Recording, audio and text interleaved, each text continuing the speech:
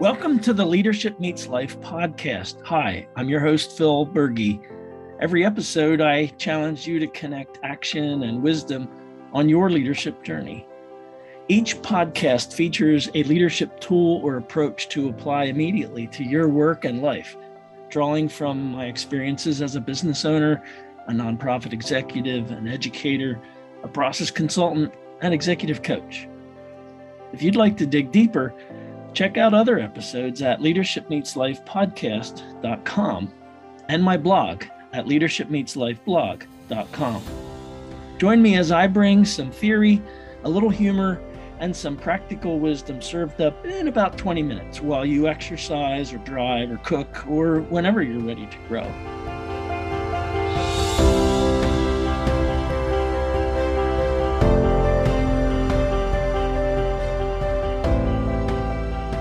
Thanks for joining me today. I'm your host, Phil Berge, and I'm excited to share this 12th episode of the Leadership Meets Life podcast.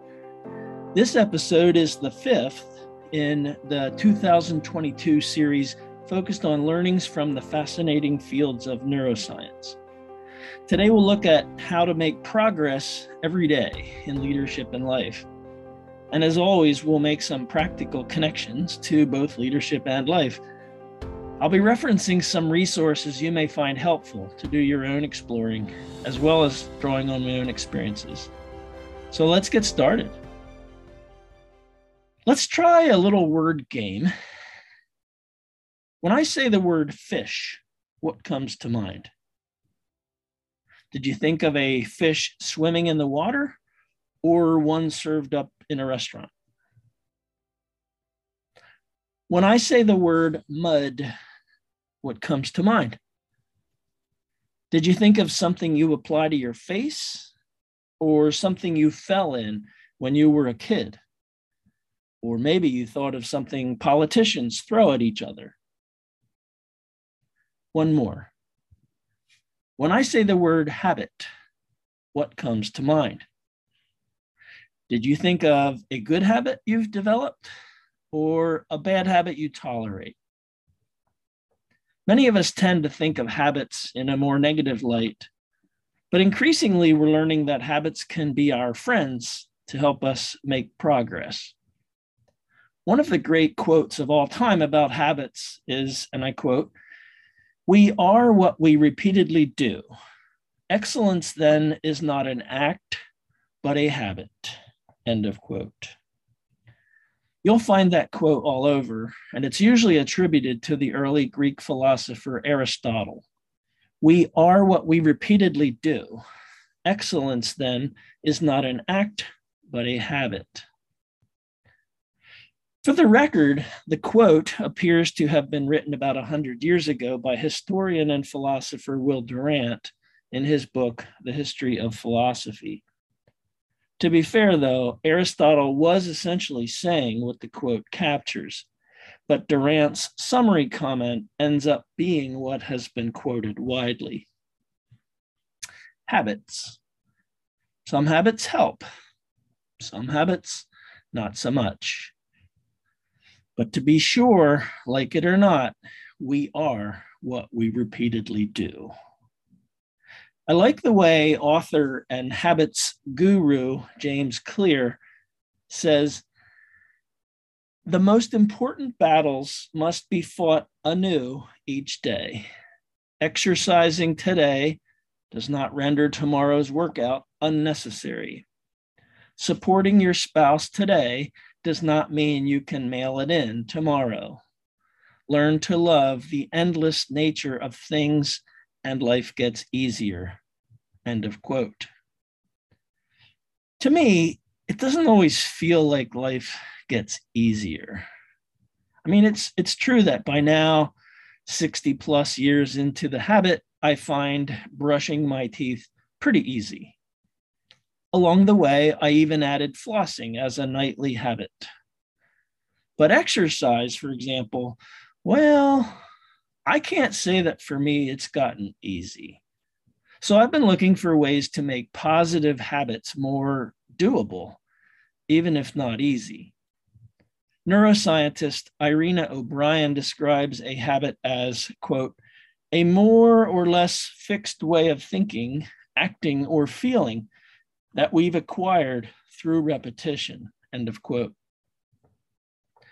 So how do we repeat something often enough for it to become a habit or a way of thinking or acting or feeling?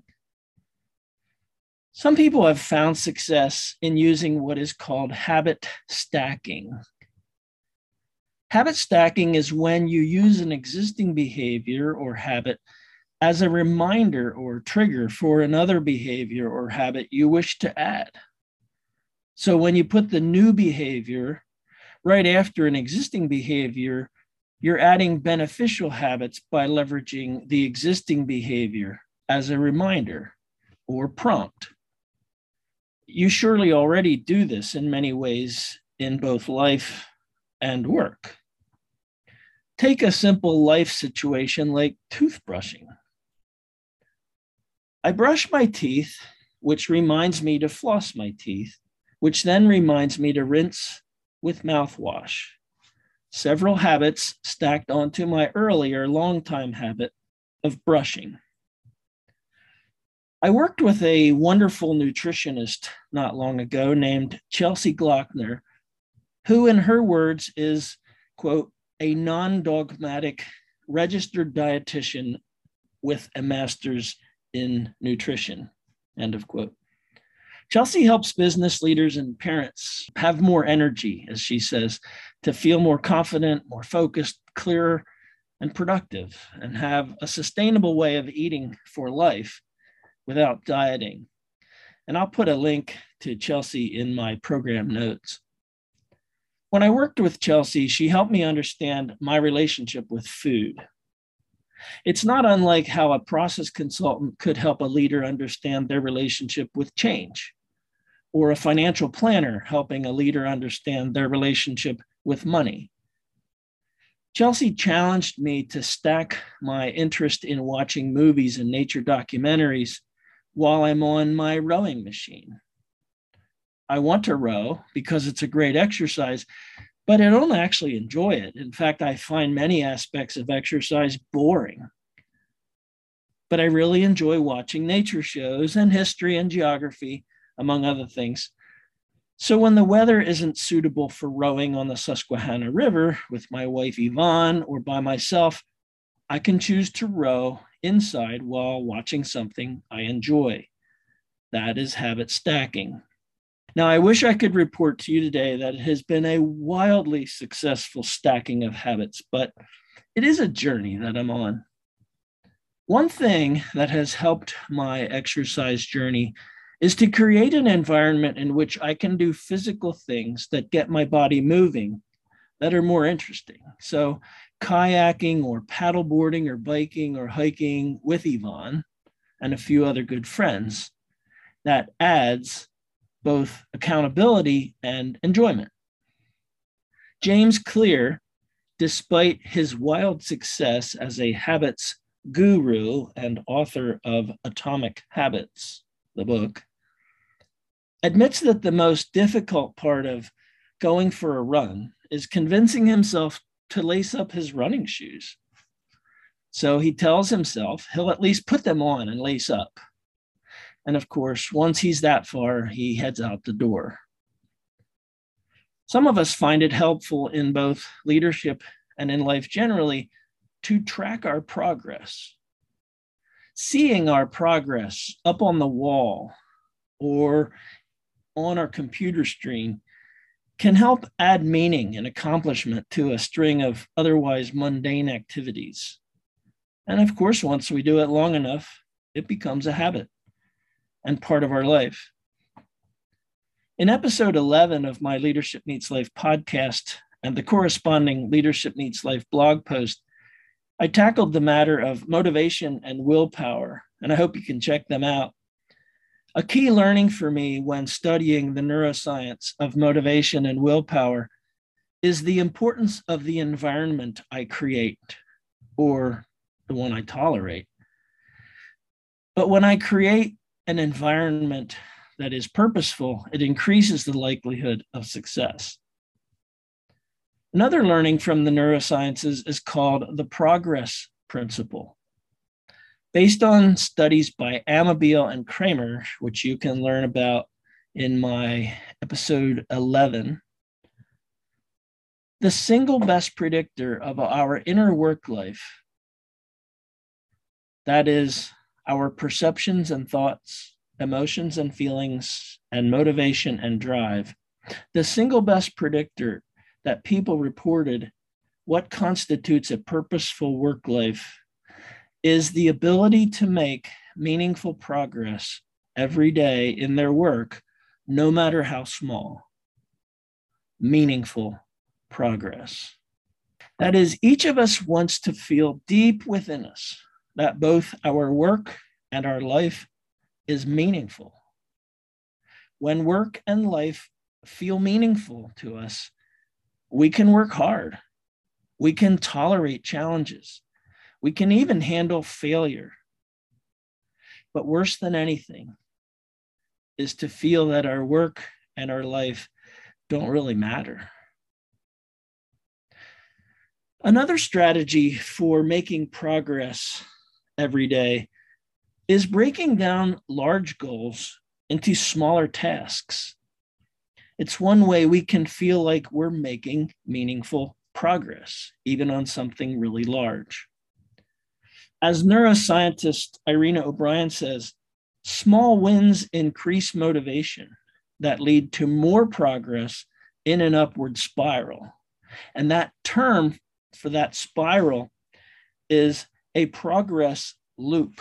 As O'Brien puts it, and I quote, making progress means being productive and creative and leads to a positive inner work life. Progress and inner work life fuel each other in an upward spiral.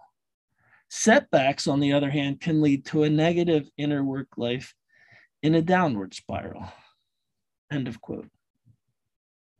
As I wrap up this shorter episode of Leadership Meets Life on making progress every day, I'd like to mention that in my corresponding blog post linked to this Leadership Meets Life episode, we'll be looking at tangible and evidence-based strategies that can increase our ability to make progress every day. And I hope you'll check that out as well. And as always, I've included a few resources in the program notes for this podcast episode for your additional learning. So I'll close by saying again that Will Durant quote, often attributed to Aristotle, "We are what we repeatedly do. Excellence, then, is not an act, but a habit."